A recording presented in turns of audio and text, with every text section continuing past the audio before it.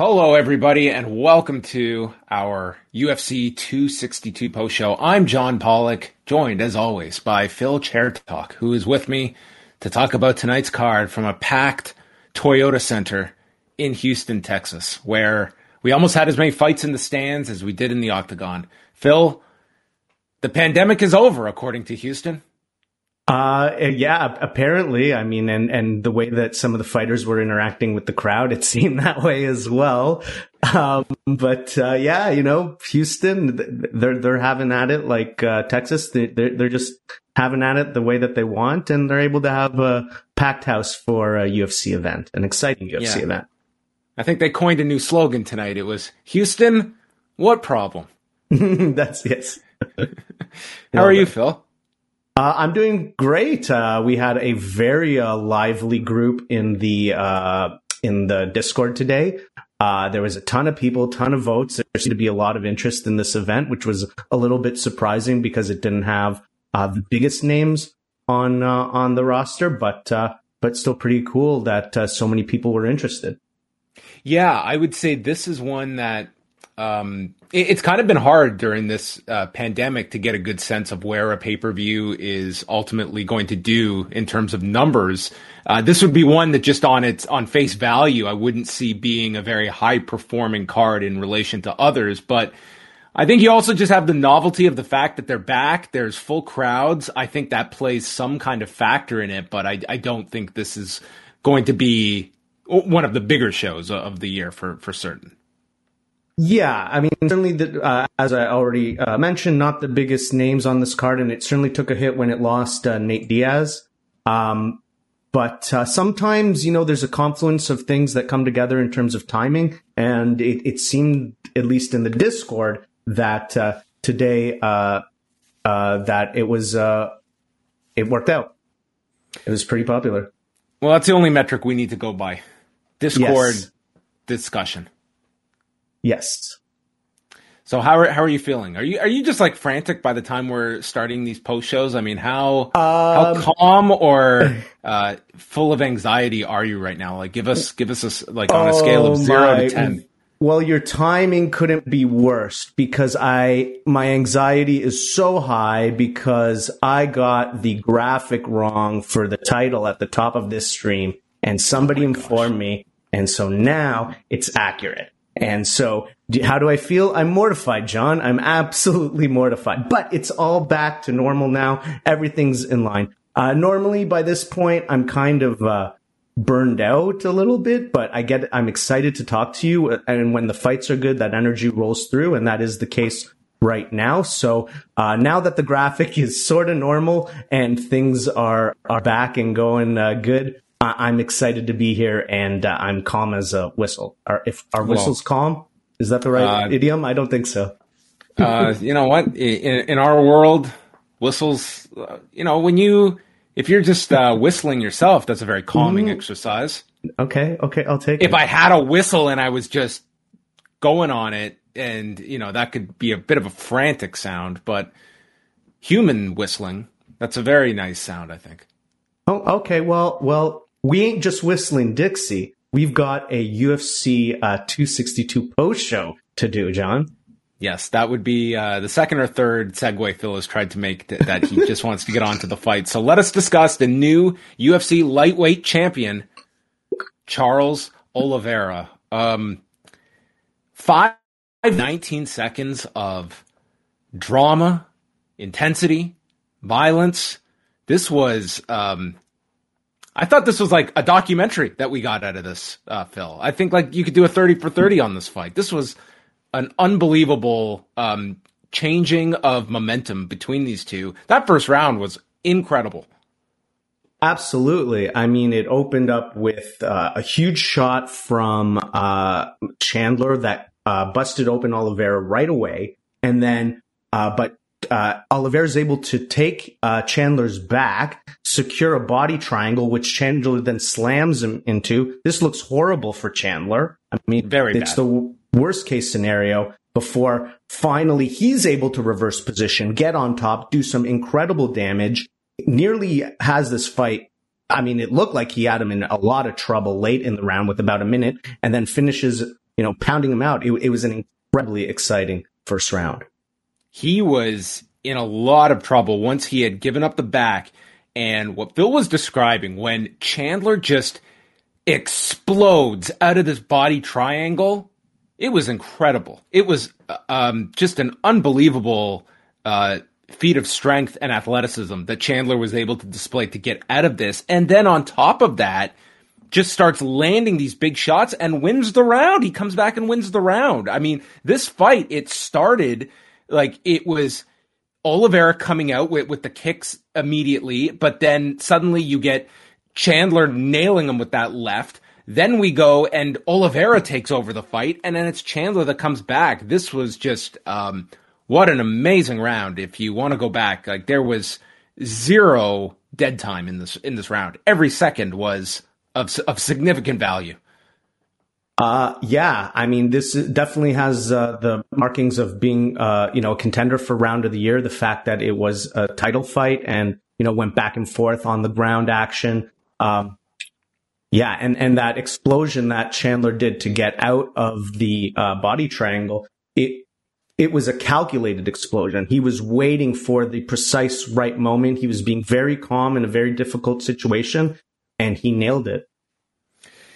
Oliveira, so the second round begins, and if you were just exhaling from that first round, boom, the second begins, and Oliveira tags him with this beautiful left hook, and Chandler is rocked, and Oliveira senses it. He storms after him. He's landing right hands. He throws some knees. Chandler goes down, and he gets finished with strikes. 19 seconds of the second round, Charles Oliveira is your winner.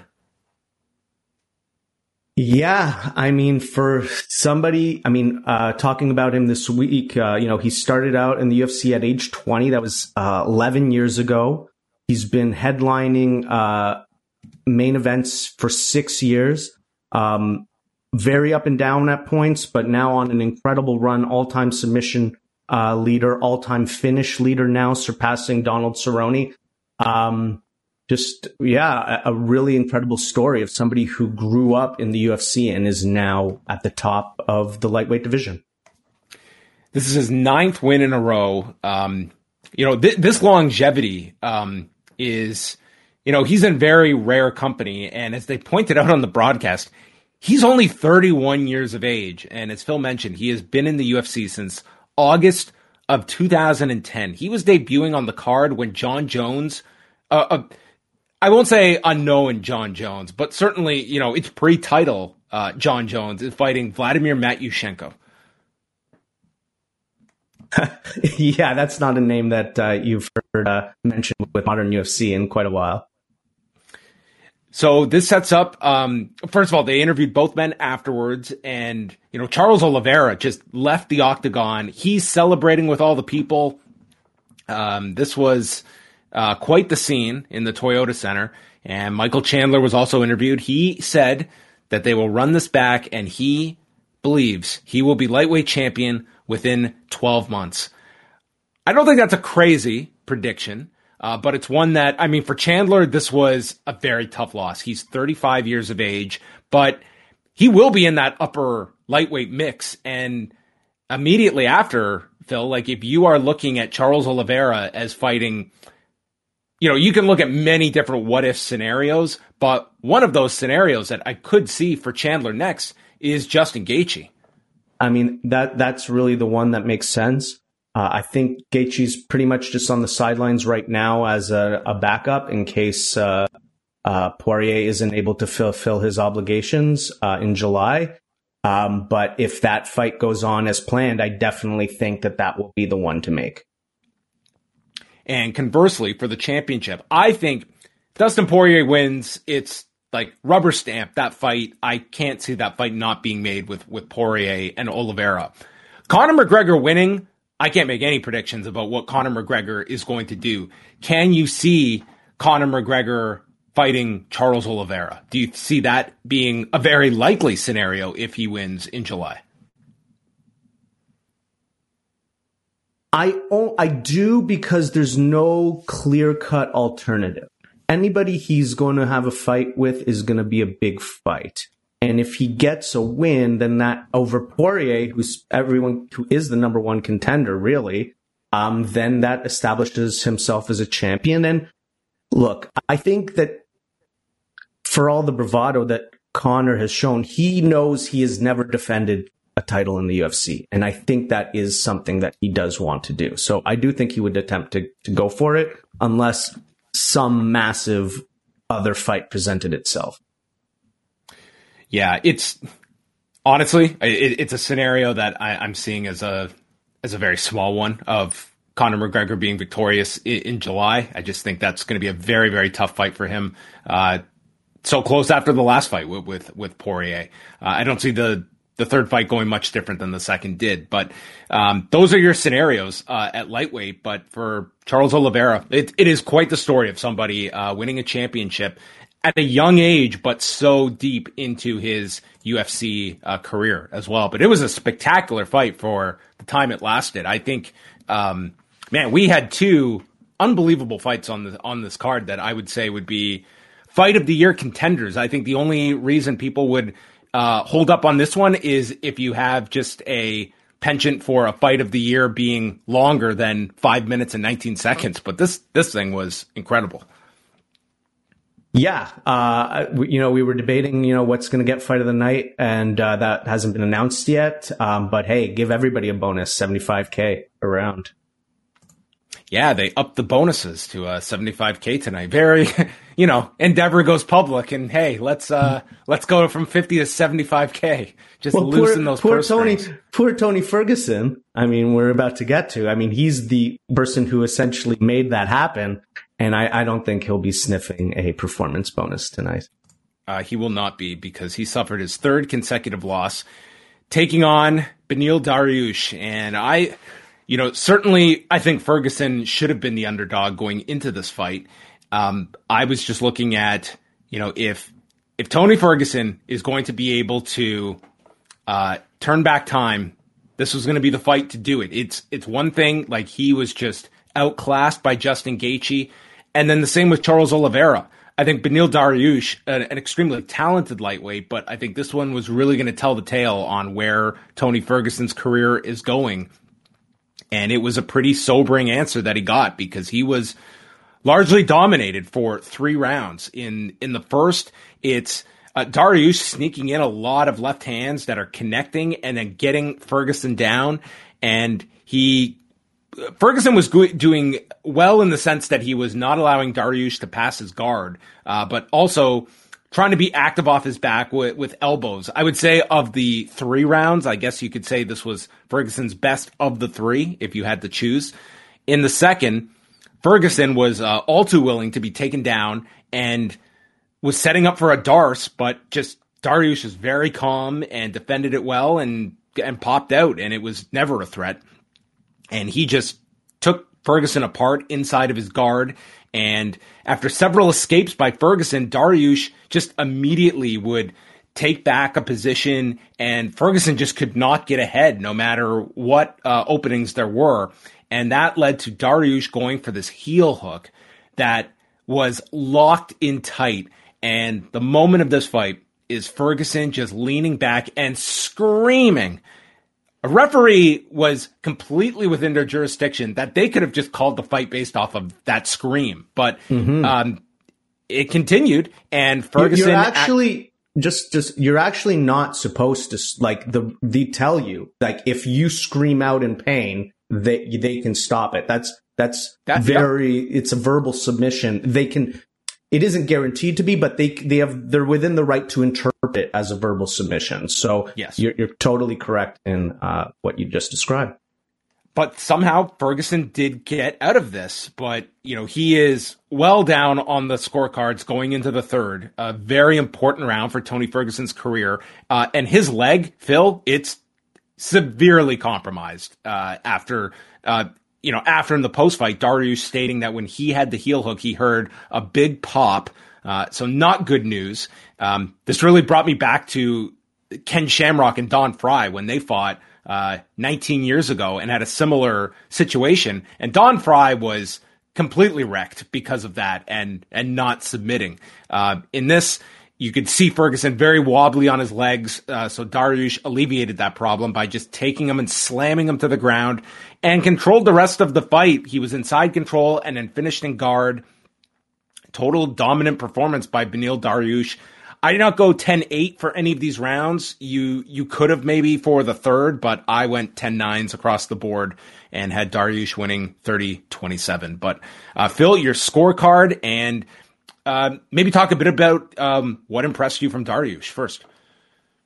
I think well, my scorecard was 10-9, 10-9, 10-9, so the same as you. If I was going to give any round a 10-8, it would have actually been that second round. But yeah, you could have gone. I think really, the second for sure. In terms of what impressed me, this is sort of the result I expected. I expected Dariush to be able to control him on the ground. So in that regard, I was surprised, but just the complete control that he had, his endurance to do that throughout the entire fight. Tony was a problem. He was busy on the bottom, but he was able to neutralize that completely. Standing early in the fight, he was better. He was the one landing. I mean, I don't really recall Tony landing anything. So it was a complete performance, and it definitely positions him for a massive fight that should put him in line for a title shot. Yeah, for Tony Ferguson, on the other hand, it's his third loss in a row, and one where, Phil, you look back at December, he was in a similar situation with the armbar that he refused to tap with Charles Oliveira. In this case, it was a heel hook. This is probably a lot of damage that he is also taking in these fights as well. He is 37 years old, and certainly that I think this really does take him out of the lightweight contenders for good. And I guess the question becomes what his future will be in the UFC. Yeah, let's hope he's healthy. Let's hope that it's he can recover. A heel hook, if his knee's torn, that's brutal. We've seen people just completely end their jiu-jitsu careers because of that. Mm-hmm. But one thing's for sure is he's extremely popular, and I do think that there's a lot of massive fights out there for him. I think fights with people like Jorge Masvidal and Nate Diaz would be the perfect type of fight and generate a lot of interest.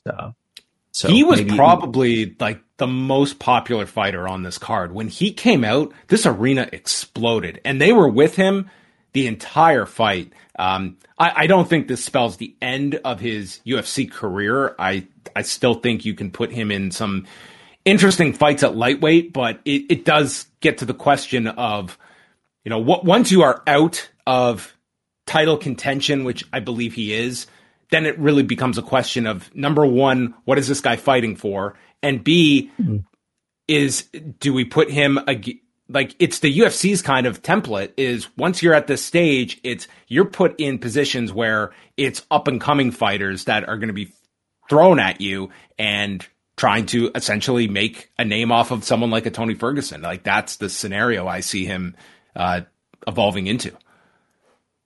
I agree. I do still think that there's a couple of pretty high profile fights that you can do for him ahead of time before you throw him to somebody who isn't a big name that you're trying to make off of him. We continue on, and next fight to talk about was Matt Schnell and Rogerio Bontorin fighting at bantamweight. But Bontorin, who was a late replacement for Alex Perez, he regularly fights at flyweight and was just knocked out by Kai Kara France back in March. Took this fight on short notice. He missed weight at 137 pounds, so he was fined a portion of his purse, but won the fight. The judges all scored it for him.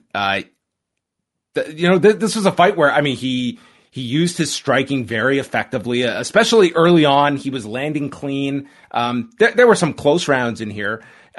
Schnell was he was able to land a body kick and go high in the second, but then whatever output he had forward in the second kind of was overridden by this giant flurry that Bontorin had at the end of the second.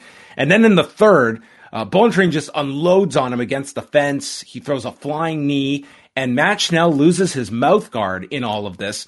And referee Kerry Hatley, didn't appear to notice it at first. And Matt Schnell fought the last 90 seconds or so of this fight just with no mouth guard with Bontorin in his guard. So anyway, some potential dental work that Matt Schnell was flirting with here. And the crowd erupted in "Fuck Jake Paul" chants to end this fight, which resulted in scorecards of 30-27 twice and 29-28 for Bontorin. Yeah, this was an okay fight. It didn't get a lot of love in the chat, but I think part of it was, it was coming off of another fight that wasn't terribly exciting, and these weren't the biggest names. This was a card that was supposed to have Nate Diaz versus Leon Edwards, and we didn't get that. So a little rough go for these guys, but I thought it was a pretty good fight, and for Bontorin, I thought he did quite well. Missed weight, short notice, okay. They're saying they were talking that he fights at flyweight and he was weighing 165 off season. Get that under control, buddy. That's a hell of an off season. Yeah. So he improves I don't weigh 165, and I would never sniff flyweight. So that's insane. That's really insane. So he improves to 17-3 with the win. The fight that Phil was referencing prior to this was Katlyn Chookagian taking on Viviane Araujo at 125 pounds. So this was a fight that many people were just mystified by some of the scoring afterward. So the first round sees Araujo landing the heavier strikes, used a left hook that landed several times, but then it was Chookagian in the back half of the round finding her rhythm and landed in the clinch. She was landing down the stretch here. It was a pretty close round. I think you could honestly go either way here. I scored it for Araujo. In the second, Araujo gets her down and then moves to half guard, and she's going for this one-armed guillotine, gets to full mount, but then lets go of the neck, and there's a scramble, and Chookagian is able to get out, back to her feet, and land some strikes at the end. And in between, Joe Rogan, he's getting some word from the truck. Did we just see a phantom tap? And Joe Rogan's just throwing this out there, so the whole audience is like, oh boy, what do we have here? Is this another Fabricio Verdum situation? They showed the replay. I hardly took this to be a controversy. I mean, if you really want to argue it, I guess you could try to, but I don't know. The video evidence to me was not enough to really convict Chookagian here. No, but it certainly was the most dramatic point in the fight. It was the closest that we were to getting a finish. I just love that it's Joe too that they go to with the theory. It's the conspiracy theory. Hey Joe, this shadow. Look at this shadow.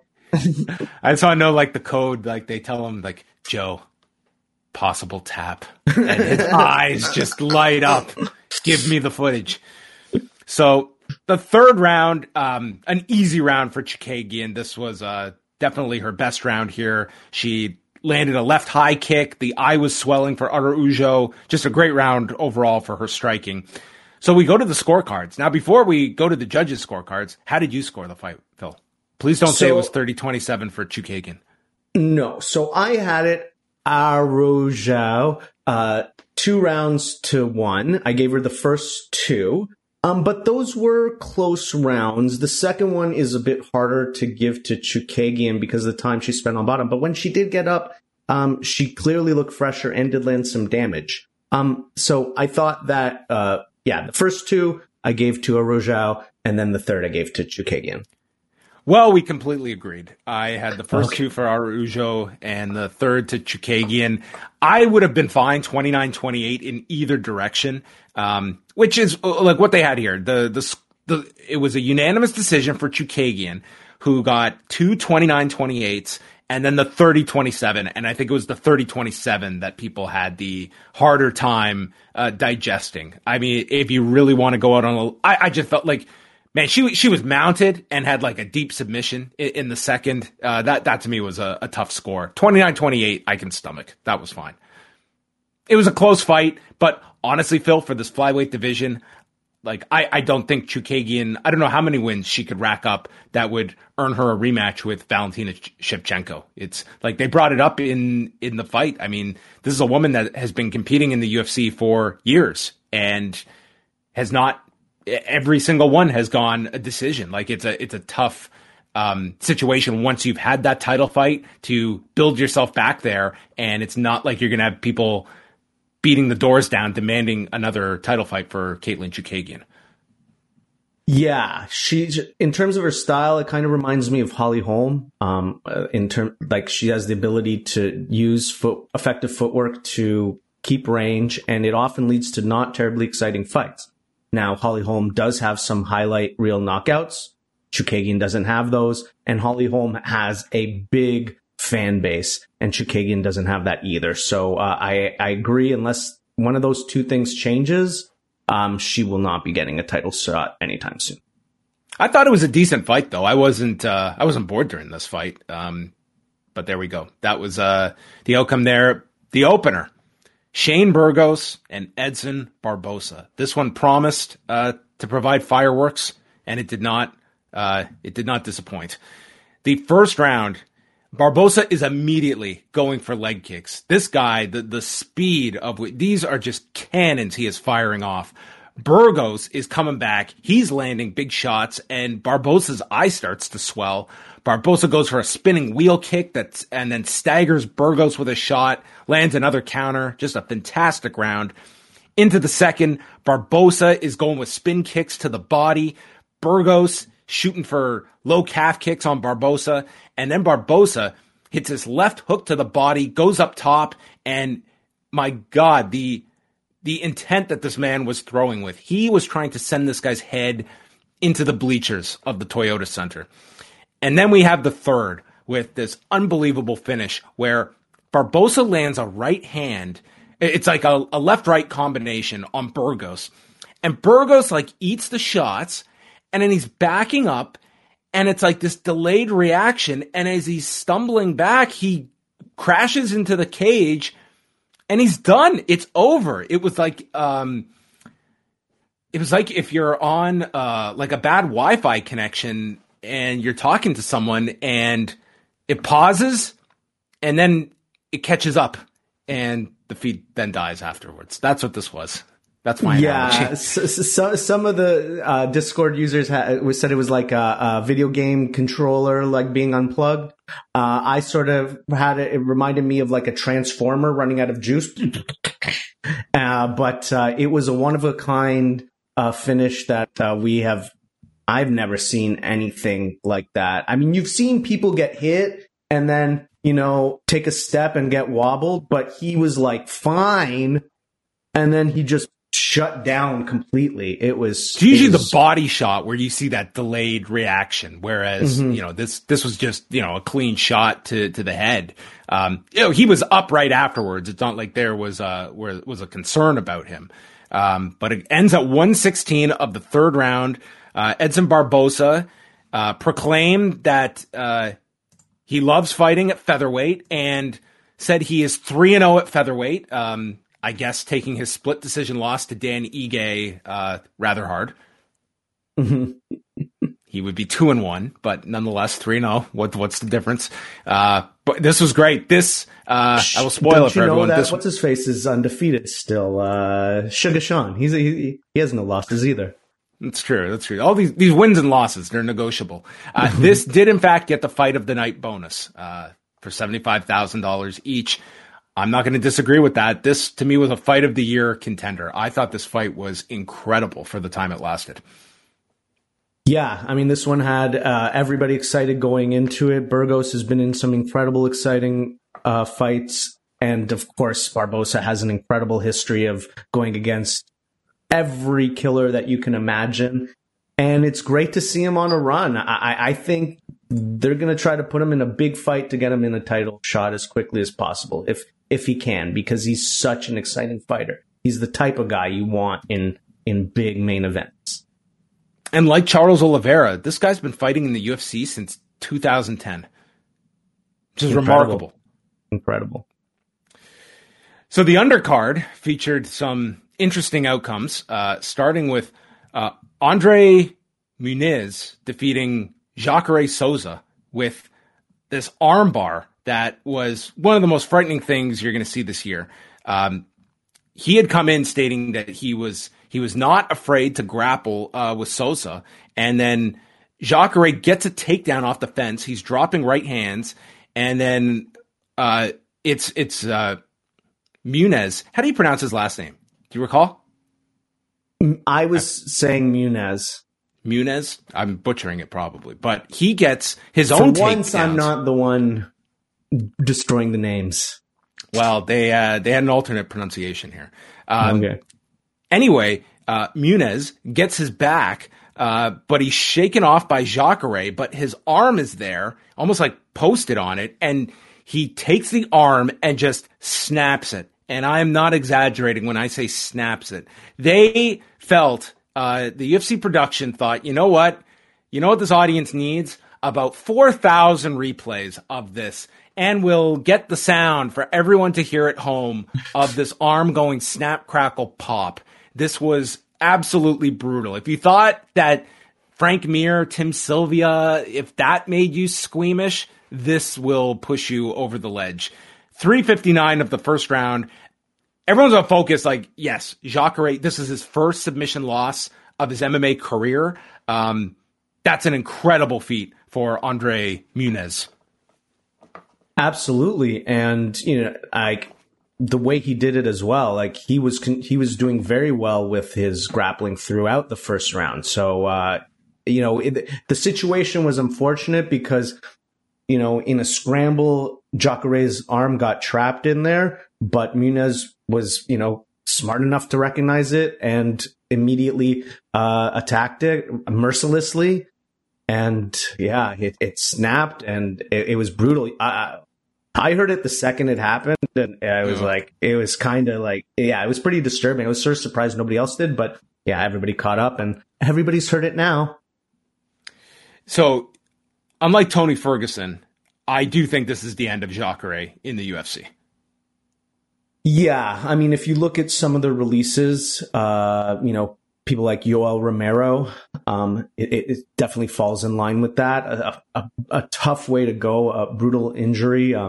The last fight wasn't a great one either. So really tough run, tough end to this run potentially for Jacare, who was so close to, at one point, many considered him to be the best middleweight in the world. Myself included. I think there was a time that, when you look at that fight, you bring up Yoel Romero when those two fought in 2015, and you had the fence grab in there, and I thought if Jacare had won that fight, that propels him to a title fight, and there was several years where I think you put Jacare in there with whoever the 185-pound champion was. I thought there was a very good chance that Jacare would have become champion. He was so close to it, but just never was able to get that opportunity to fight for the title in UFC. Yeah, it was a real shame that just, he came up short in some key moments. And, he also kind of had run like a little bit later in his career, not during his prime years. And I think that held him back as well. But an incredible, MMA fighter, an incredible jiu-jitsu competitor, a real legend. I don't know where he sits though in UFC history. Is he a Hall of Famer? I don't know about that. But in terms of MMA, if there was an MMA Hall of Fame, absolutely. Lando Vannata defeated Mike Grundy by split decision. So we had scores of 30-27 for Vannata, 30-27 for Grundy, 29-28. Lando Vannata gets the win. This was a fight that probably raised the most ire of people online based on this 30-27 scorecard for Mike Grundy. I had it 29-28 for Vannata. Did you score all three rounds for Mike Grundy? No, I didn't. I actually scored all 3 rounds for Lando Venata. Although I think Grundy had some moments. He did a good. The commentators were being critical of him and his strategy, but because he was having such a tough time getting it to the ground. But where he was doing okay was if he would take a step back, and then fake a little bit, feint like he's going to shoot, he could land an overhand a bit in this fight. So that was working for him, and he was trying to go especially back in to that. the second round. I thought like his striking worked best for him. Like in the first round, he goes for 9 takedowns in that first round. He gets 2 of them, but they were very critical of this game plan and kind of just being too forthright with his takedown attempts. Yeah, and then he wasn't being aggressive enough with the striking, but he needed to sit back to land his strikes. So he was just in a tough spot where his wrestling wasn't effective and he wasn't as good of a striker, so he had to do it with the best in a bad situation. He had good cardio, but Lando Venata looked good in his debut at 145. He's sort of faded in fights. This one, his cardio looked great throughout. He looked sharp with his striking. I'm excited, and he's young. He's not that old, despite what seems like a lifetime in the UFC. Yeah, I mean, he's had some incredibly exciting fights over the years, and he's just been one of those fighters. It's win, loss, win, loss. He just hasn't been able to build any momentum at lightweight. So hopefully the move down to featherweight, like to your point, he's 29. So he said this was the best weight cut of his UFC career. So if that was the case, featherweight that's great for him. Like he wasn't a giant lightweight by any stretch. So, he wins the fight here. One judge puzzled, I guess, that Lando Venata got the win, but the right person got the victory here. I think more will be focused on like the scoring of this. Like Mike Grundy had like a fine fight. It was like, I think there was a little bit too much criticism. Like he fought like a good fight here. It was just he did not win all 3 rounds. Jordan Wright versus Jamie Pickett at middleweight. This one did not last long. We had Wright land a knee to the body and then drilled Pickett with elbows to the side of the head and just unloaded on him, hit knees from the clinch and just chased him down. And there's an uppercut and knee that finally puts Pickett down, and he's finished with hammer fists in all of 1 minute and 4 seconds. Yeah, really impressive performance by Jordan Wright, who seems to have a habit of finishing fights very quickly. I think almost 10 of his fights have ended in the first round or so. A very polite interview afterwards, but pretty interesting. I mean, obviously, was this the best? Was this the best post-fight interview of the night? Because I would like to know what you thought was the worst post-fight interview of the night. I didn't quite understand what Beneil Dariush was saying. Like he was rallying. I know what he was saying. He said he wanted to thank Jesus Christ. He then wanted to make a statement against Marxist ideology. Then he wanted to call out Elon Musk. Here's my advice, okay? Because I don't think this is all just coming off the top of his head. I think like there was a concerted thought of what will I do with my post-fight speech. If you are that fighter, you have an inner circle, all right? Go to some of your trusted confidants and say, hey, this is what I'm thinking after I win the biggest fight of my career. And if they are true friends, they will be the ones to say, Beneil, not only is that really weird, it's not funny at all. It's not strategic. It's not funny. It's just a bad speech. You could do better. Okay, thanks, guys. And then he capped it off by, after all of this, he then announced after this gigantic win, it's like his 7th in a row, I'm also taking time off too. Maybe till the end of the year, maybe next year. It's like, wow, whatever momentum you have gotten from this Tony Ferguson fight, you are bound and determined to make it as fleeting as possible. Also, how about the non-request for a title shot? In my next fight, give me a shot that's going to lead me to a chance at fighting for the title, please. When I come back. When I come back. You're in the co-main. It's a title shot. Ask for a title shot. You're not going to get it, of course, but that's what you ask for, so you get it the next time. So that's some interesting speeches.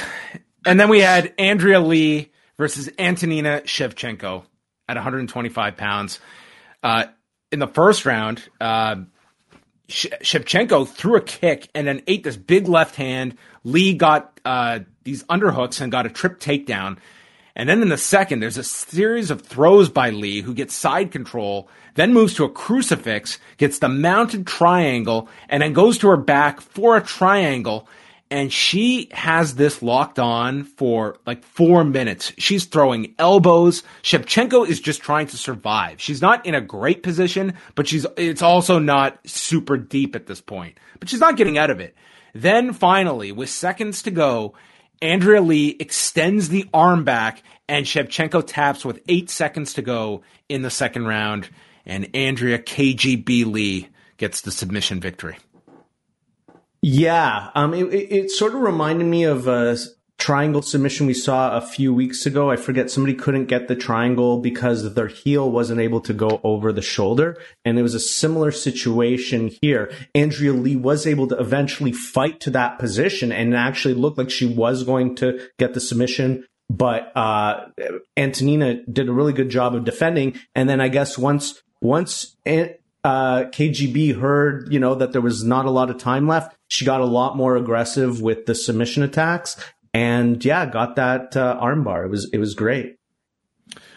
And then just quickly, the early prelims. I only saw the top fight, which was Priscilla Cachoeira defeating Gina Mazzani by TKO at 4:51 of the second round. Mazzani won the first round, largely controlling her on top. And then in the second, it looked like she was going for the same strategy, and Mike Beltran stood them up. And then all of a sudden, Cachoeira came to life and just destroyed her on her feet and just unloaded. Mazzani went up against the cage, and we got a stoppage late in the second round at 4:51 of round number 2. And that was preceded by Tucker Lutz defeating Kevin Aguilar by unanimous decision, 30-27 and a pair of 29-28.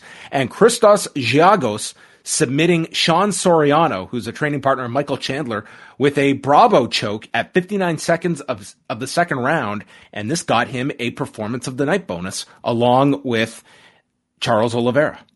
So we got the performance of the nights were bookending this card. Yeah, it was a good opener, good comeback in that fight by Giagos. So if you've got a chance, I would even recommend you take a gander.